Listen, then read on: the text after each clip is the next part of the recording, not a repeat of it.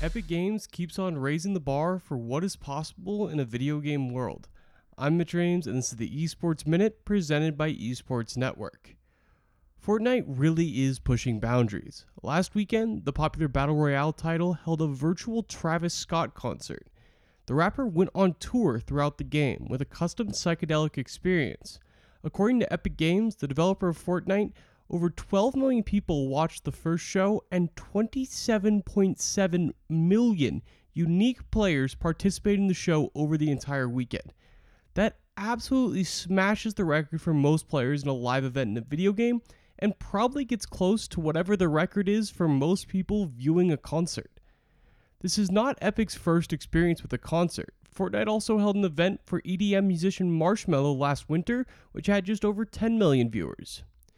Epic's goal with Fortnite is really to be more than an esport, but with a prize pool of $30 million for the World Championships last summer and a new competition with a $2 million prize pool just announced, Fortnite is definitely still focused on esports.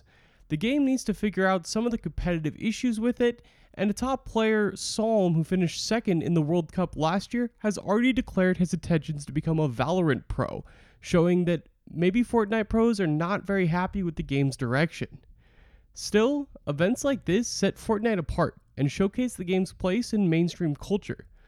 In addition to musicians, Fortnite has also created in-game partnerships with things like the NFL, the Jordan brand, Marvel, and Lucasfilm for the last Star Wars movie. That's all for this Esports Minute.